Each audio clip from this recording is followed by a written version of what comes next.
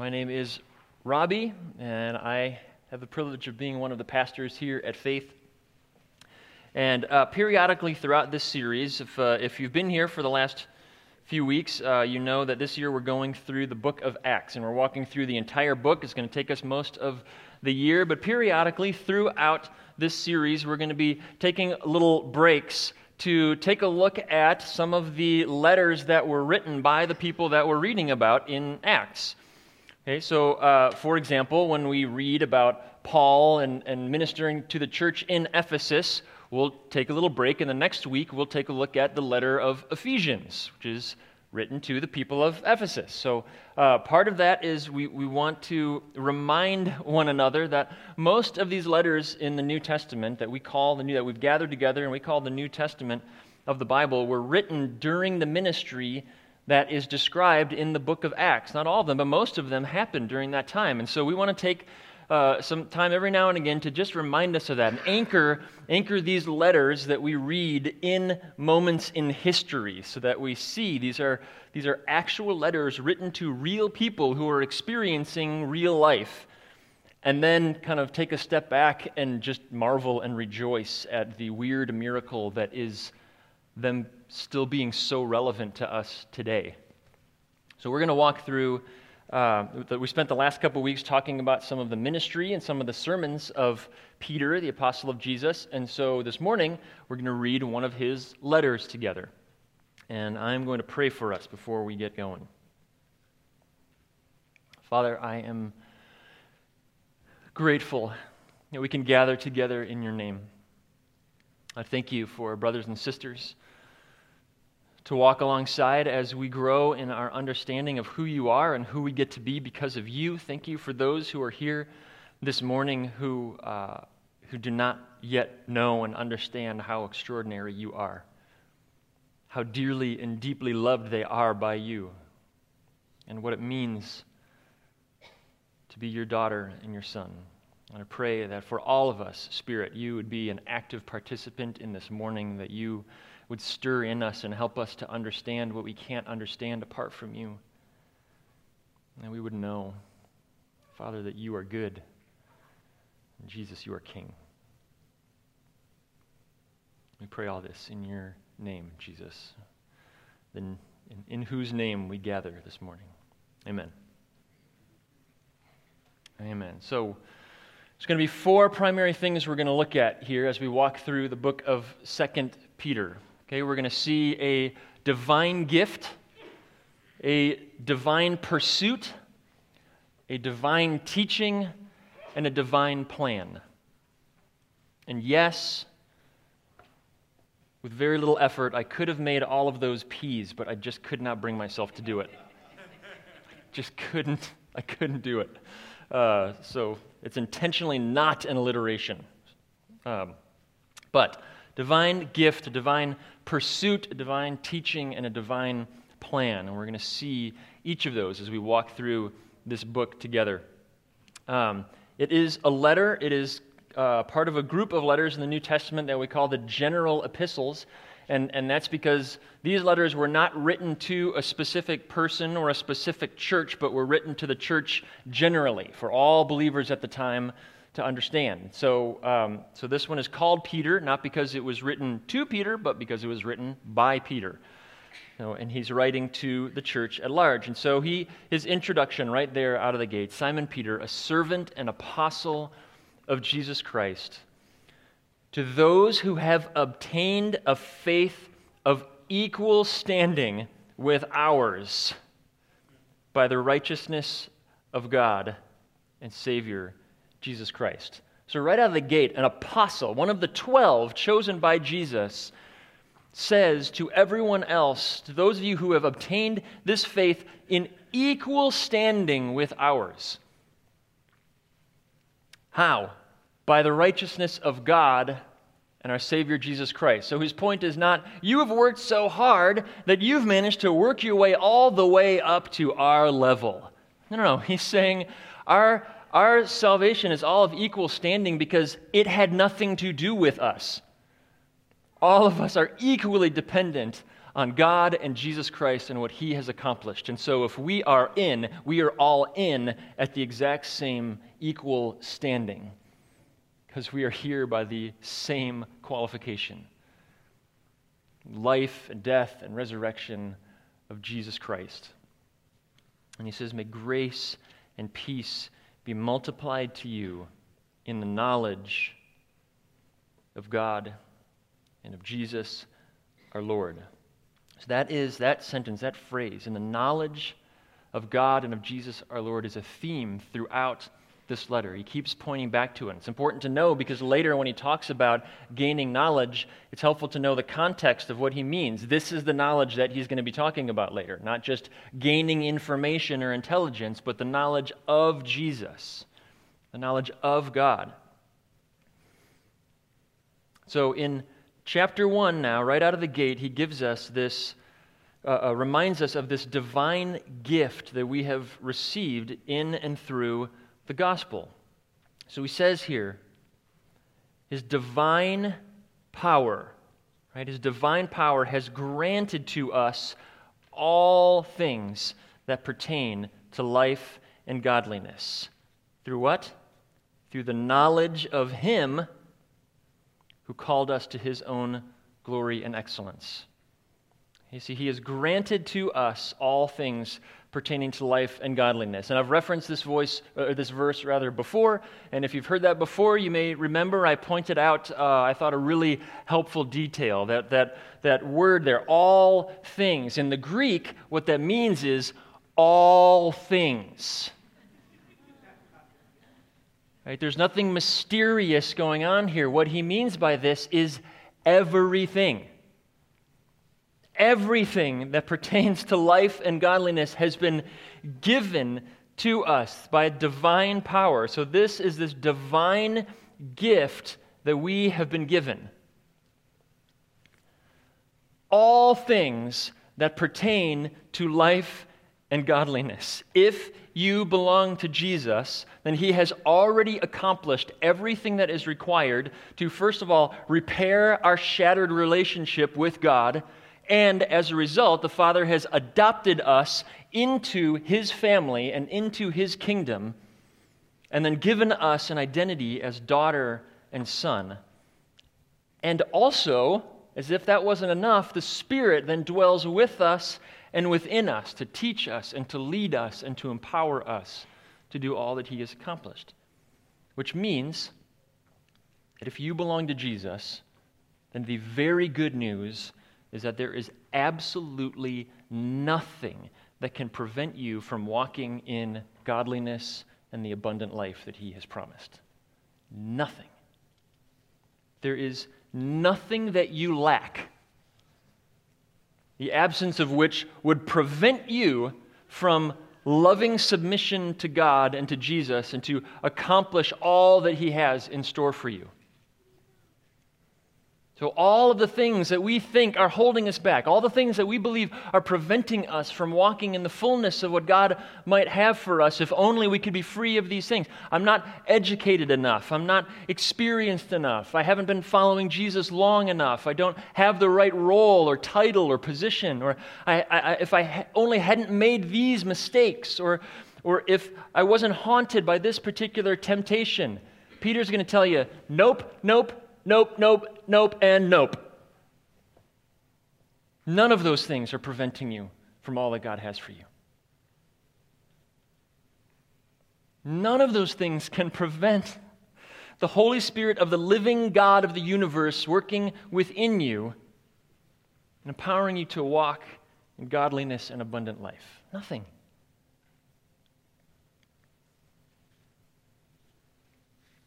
Now, the bad news is that if you belong to Jesus, then there is absolutely nothing that is preventing you from walking in godliness and abundant life.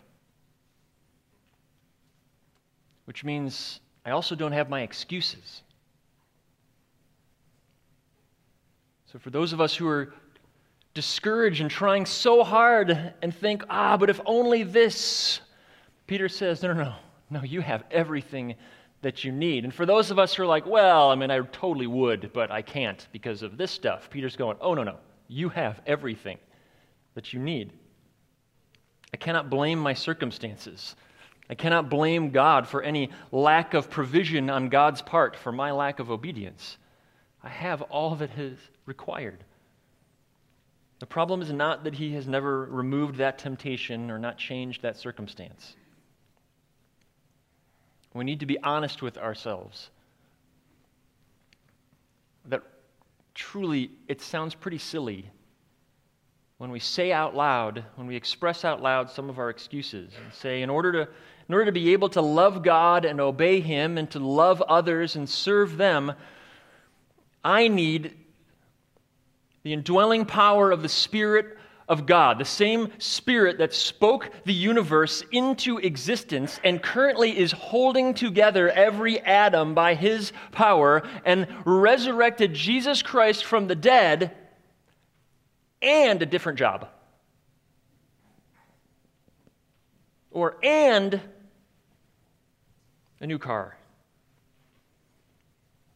And for Him to just take away or change, fill in the blank with whatever.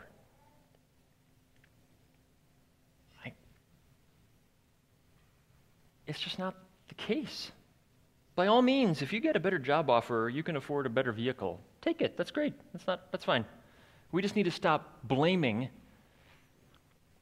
a busted up ride or a job or a spouse or a temptation or any other circumstance for our lack of obedience, because those are not the things that are keeping us from walking in the fullness that God has to offer. The problem is never out there. The problem is always in here. Always. Because the reality is those circumstances are typically the very thing that God is using to grow our dependence on Him, our delight in Him, our trust in Him, to display His extraordinary goodness and grace and power, not only to us, but to the lost world around Him that needs Him through our response to those circumstances. Those contexts are the gift, oftentimes, that He is giving us to see Him do what only He can do and what we can only do through Him. So how do we walk in that? How do we cooperate with the Spirit in that? Well, Peter, the practical guy, so he gives us a rather helpful bullet point list.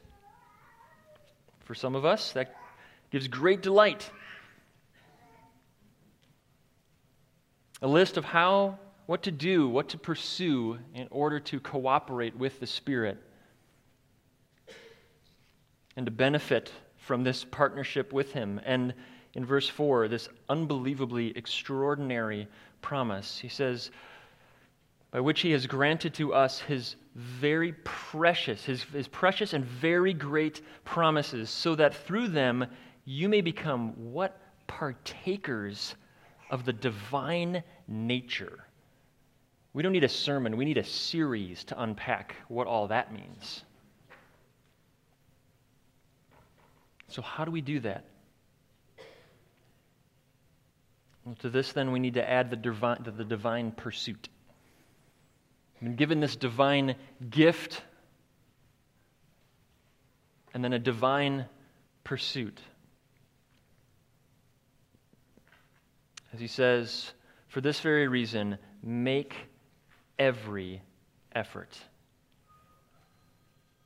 So we're going to call that the divine pursuit, empowered by the Holy Spirit, enabling and empowering us to pursue these things.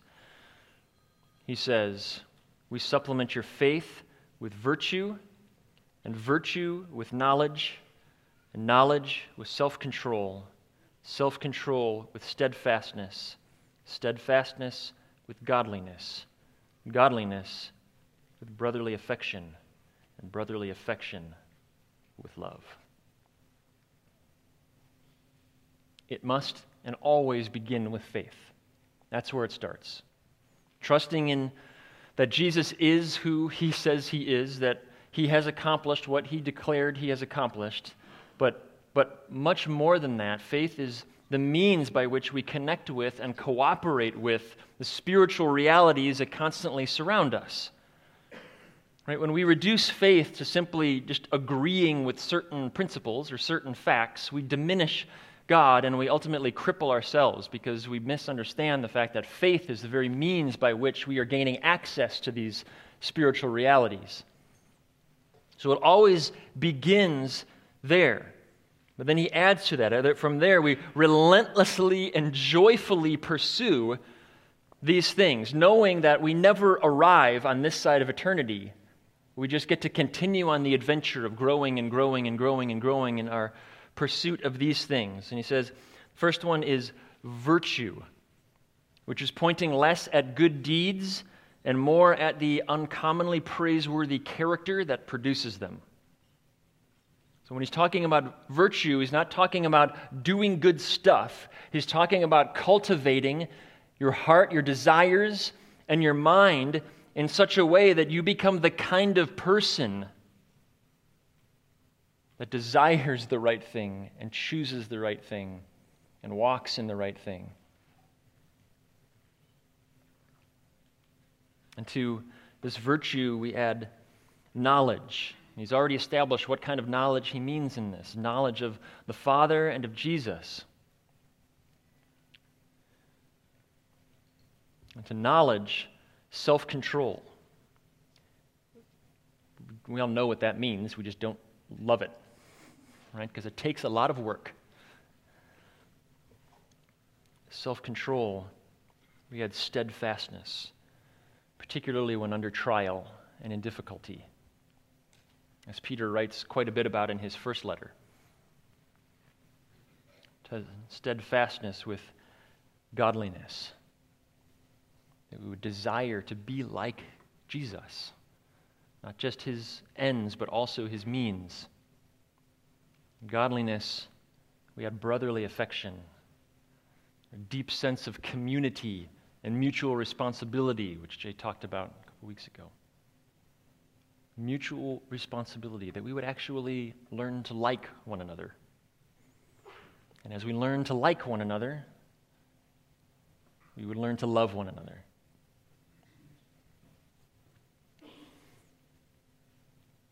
Peter lays these out not as helpful. You should maybe consider doing these. He's saying, no, because God has made you his own, pursue these things. Make every effort to add these things to your life and to your faith. And he warns, because these qualities are yours and increasing, they keep you from being ineffective or unfruitful. So a lack of these things lead us to be ineffective and unfruitful.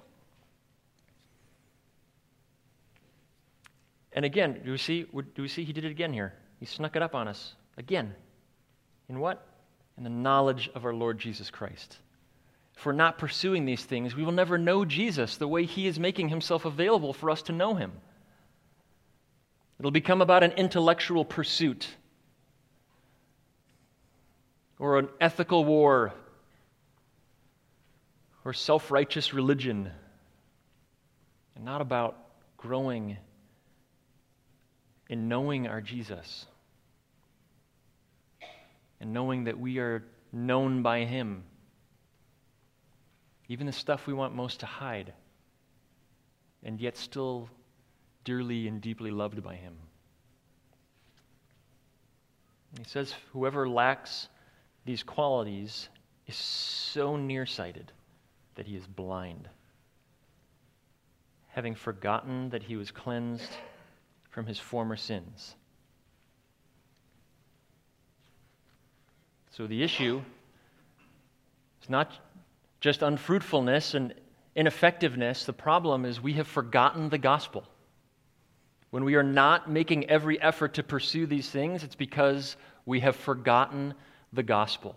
And rather than living with a sense of gospel intentionality, we're just floating along with gospel amnesia.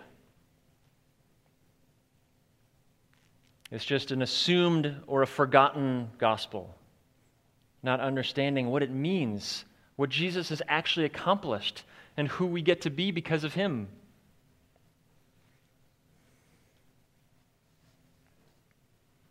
And we know this, Peter will go on to describe, because of the divine teaching that he's received. Before he goes on to that, just to quickly point out here in verse 12, therefore I intend always to remind you of these qualities. Always remind you of these qualities over and over again. I will not stop reminding you. We must not stop reminding one another because it's so easy to forget. That amnesia sneaks up on us without our knowing as we simply get distracted by the things that are right in front of our face. And so we remind one another, are you making every effort today? Peter says, I will not stop reminding you of this thing. Because if we're not, then we cannot expect to be fruitful or effective. So in verse 16 then, scroll down or turn the page to verse 16, Peter lays out what in some sense could be kind of a thesis for this letter here. Because the reason he's even talking about what he's just talked about in chapter 1 is because of what he begins to talk about now in chapter 2. And you got to remember, he didn't write, and now beginning chapter 2.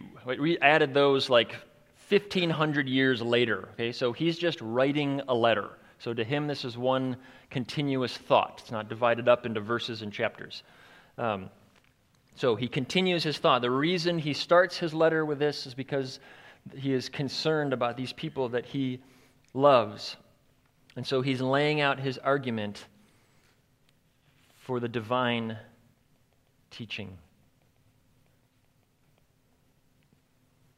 which he says, for we did not follow cleverly devised myths when we made known to you the power and coming of our Lord Jesus Christ, but we were eyewitnesses of his majesty.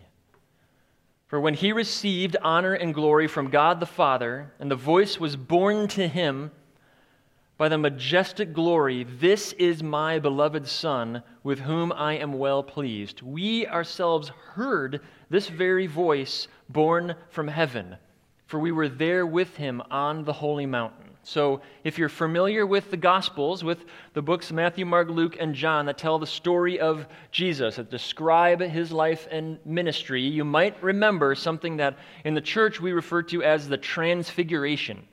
It's this moment when Jesus is on this mountain and he brings Peter and James and John with him, and as he's there, all of a sudden, he just starts like glowing. It's this otherworldly, all of a sudden, eternity starts like leaking out of him. Like all his divine power that he's been holding back, he kind of like lets loose just a little bit. And in this moment, as they don't even know what to do, and they're wondering what's happening, and all of a sudden like Moses and Elijah show up and start talking to him, and they're wondering what on earth is going on, they hear the Father declare over the Son, "This is my boy." And so what Peter is saying is, what do you think, we came up with this on our own?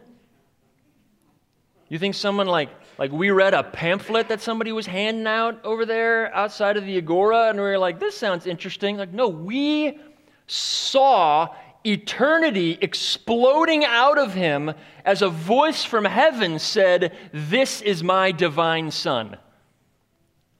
Peter goes, that's what we're trying to explain to you guys. He says, and what's even more extraordinary than that, like for me, I would feel like that's what, you lead out with that one. That's the big one. That's your trump card right there. Divine explosion, voice of God, right? But Peter says, we ourselves heard this voice, but in verse 19, and we have the prophetic word more fully confirmed, to which you would do well to pay attention as a lamp shining in the dark place until the day dawns and the morning star rises in your hearts, knowing this first of all, that no prophecy of Scripture comes from someone's own interpretation. For no prophecy was ever produced by the will of man, but men spoke from God as they were carried along by the Holy Spirit. So he's saying, yeah, that transfiguration thing, that was awesome. You know what's even more amazing? Scripture. That we get to hold God's word in our hand and watch it just play out in front of us. And that all these things that were said about Jesus, we saw played out and confirmed over and over and over and over again. So he's laying out his credentials. Right? We didn't come up with this stuff. God himself, in Jesus, gave this to us, which was affirmed in this book that you hold in your hand right here. And then in chapter 2, what he begins to do is warn them, saying, but you're going to hear from other voices. There are those who would seek to distort or ignore Jesus or Scripture. It says, but false prophets rose up among the people, talking about what they read in the Scripture in the Old Testament. And he says it's going to happen again. There will also be false teachers among you who will secretly bring in destructive heresies, even denying the master who bought them. So what's, I think, important for us to note here is he's not warning them about what's going to happen in culture out there. He's warning them about what is going to happen in here. Within the church at large, right? Not just in this room. Certainly we need to be cautious of it with one another. Gently correct and encourage one another. Absolutely, that's what discipleship is. But also those voices from the church outside. It is not culture we fear. It is those from within the church who would distort Scripture and without our even realizing it, direct us away from Jesus, away from his means, away from his ends, or worse, trying to accomplish his ends by means that are not his. He has some pretty strong words about these people. He says they teach with boldness, but that they teach lies, that they reject authority and try to establish themselves as their own authority. In verse 14 here, we see they entice unsteady souls. They are, however, waterless springs. They provide no refreshment, no help. They promise freedom, but they themselves are slaves to corruption. And Peter goes on, and in fairly graphic detail, and you can hear some of the frustration in his voice as he sees people that he loves dearly being misled, being deceived by people who are claiming to be of them and are leading them away from Jesus. You hear hints of his frustration, his anger in that as he declares that God is just and they will be punished for deceiving God's people and for deceiving and misleading those who are trying to find God and they detour them away from him. It is the warning for us to be on guard for voices within the broader church that would use Scripture in a manner that draws God's people away from Jesus and away from his way. A warning to not be so foolish as to only ever listen to voices that you agree with. Church, we know that Scripture tells us that it is the false teachers that tell you what you want to hear. If all you ever listen to are voices that agree with you, it is a dangerous path to find yourself on because you won't even realize it as they are leading you further and further from Christ himself because you agreed with everything they said. In 2 Timothy, Paul warns us. He says, "For the time is coming when people will not endure sound teaching, but having itching ears, they will accumulate for themselves teachers to suit their own passions." If we can't hear that and acknowledge that is the season that we live in right now, then we aren't listening. Because what do? We search for who are the voices that I agree with, who are the voices that affirm my positions, that affirm my doctrine. And I surround myself with teachers, with podcasts, with YouTube videos, of all the people who just echo what I believe to be true, who are willing to scratch my itchy ears. And as a result, never stretch me or correct me or reshape me by biblical truth, which is going to happen, because unless my argument is that I am doctrinally omniscient, then I'm wrong about some stuff. And I need correction. I need to hear from voices that disagree with me so that I can hear what they're saying and why they're saying it and how they're finding that in Scripture so that I can receive the gift of correction, the gift of realizing, I think I was wrong about that thing. Because God in His grace is wanting to teach me and lead me in that and correct me where my lack of omniscience is going to always lead me. Church, beware. Beware not just of those voices, but beware of our own tendency to actually prefer those voices because they scratch us where we itch, instead of pushing against us where we are moving in the wrong direction.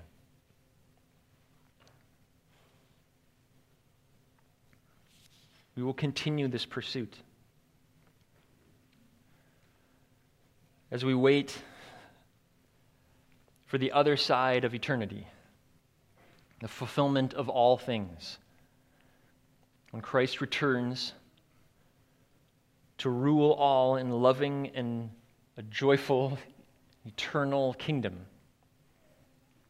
And in the meantime, we trust in His divine plan,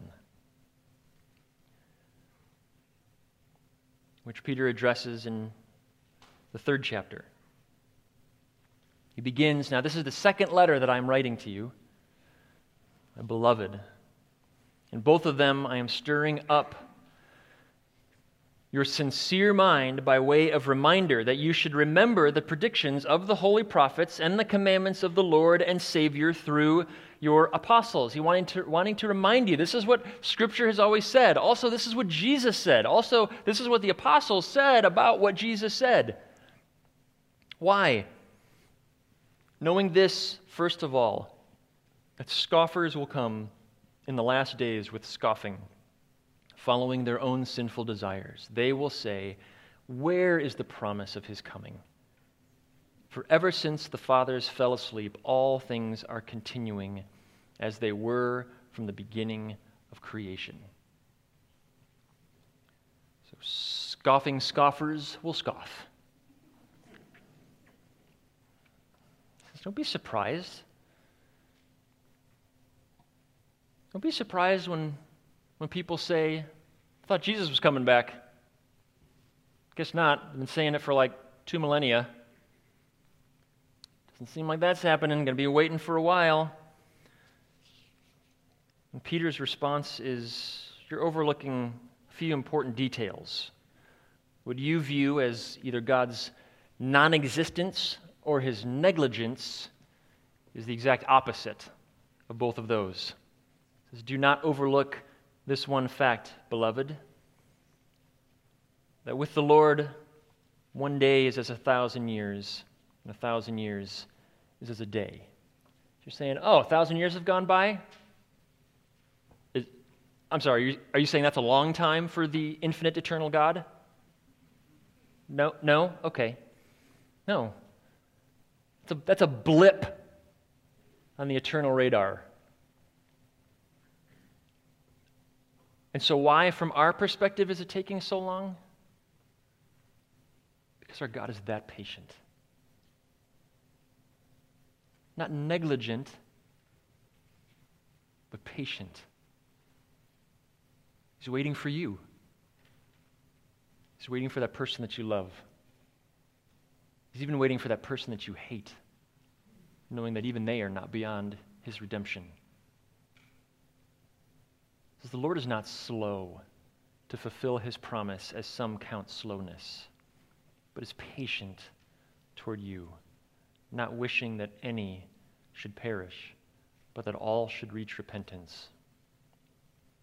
The day of the Lord will come like a thief, and then the heavens will pass away with a roar, and the heavenly bodies will be burned up and dissolved, and the earth and the works that are done in it will be exposed. He goes on to describe more of the great and terrible day of the Lord.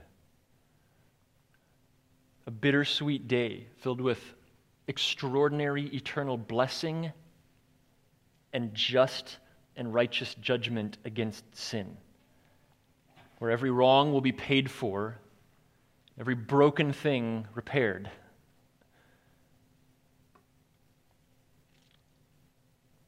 A day which, on days like this morning, day after officiating a funeral for a dear friend,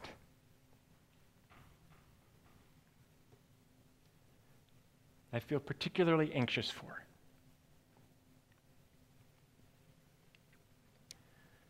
But feel good knowing it is our Father's gracious patience for all those that he loves that is staying his hand one more day. In the meantime, should we hyperanalyze all the activities of culture in order to try to predict his exact return? Please no. Should we sit back in comfortable and self-righteous judgment of all of those who are to face his wrath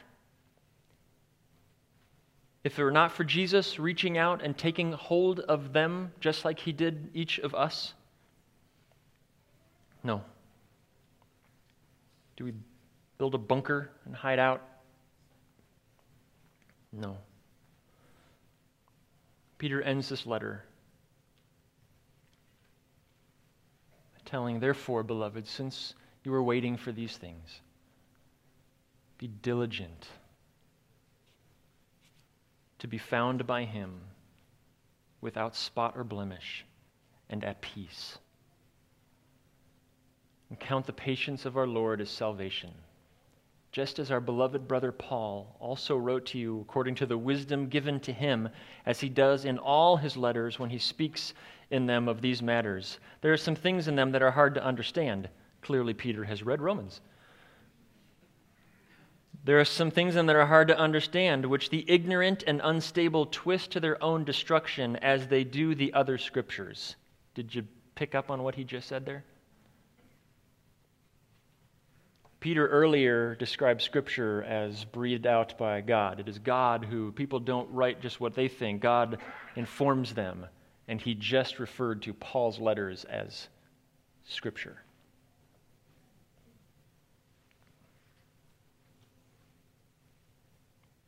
You therefore, beloved, knowing this beforehand, verse 17, take care you are not carried away with the error of lawless people and lose your own stability, but grow in the grace and knowledge of our Lord and Savior Jesus Christ.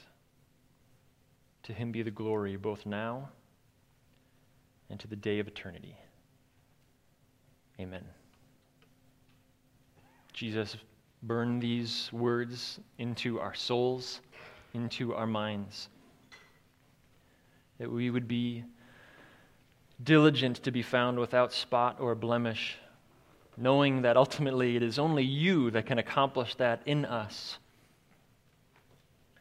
May we would be grateful for your patience toward us, that we would take care that we are not carried away by error and lose our stability in the foundation of your gospel and your truth. All that you are, all that you have done, and all that we get to be because of you. And may we grow in the grace and knowledge of our Lord and Savior, Jesus Christ.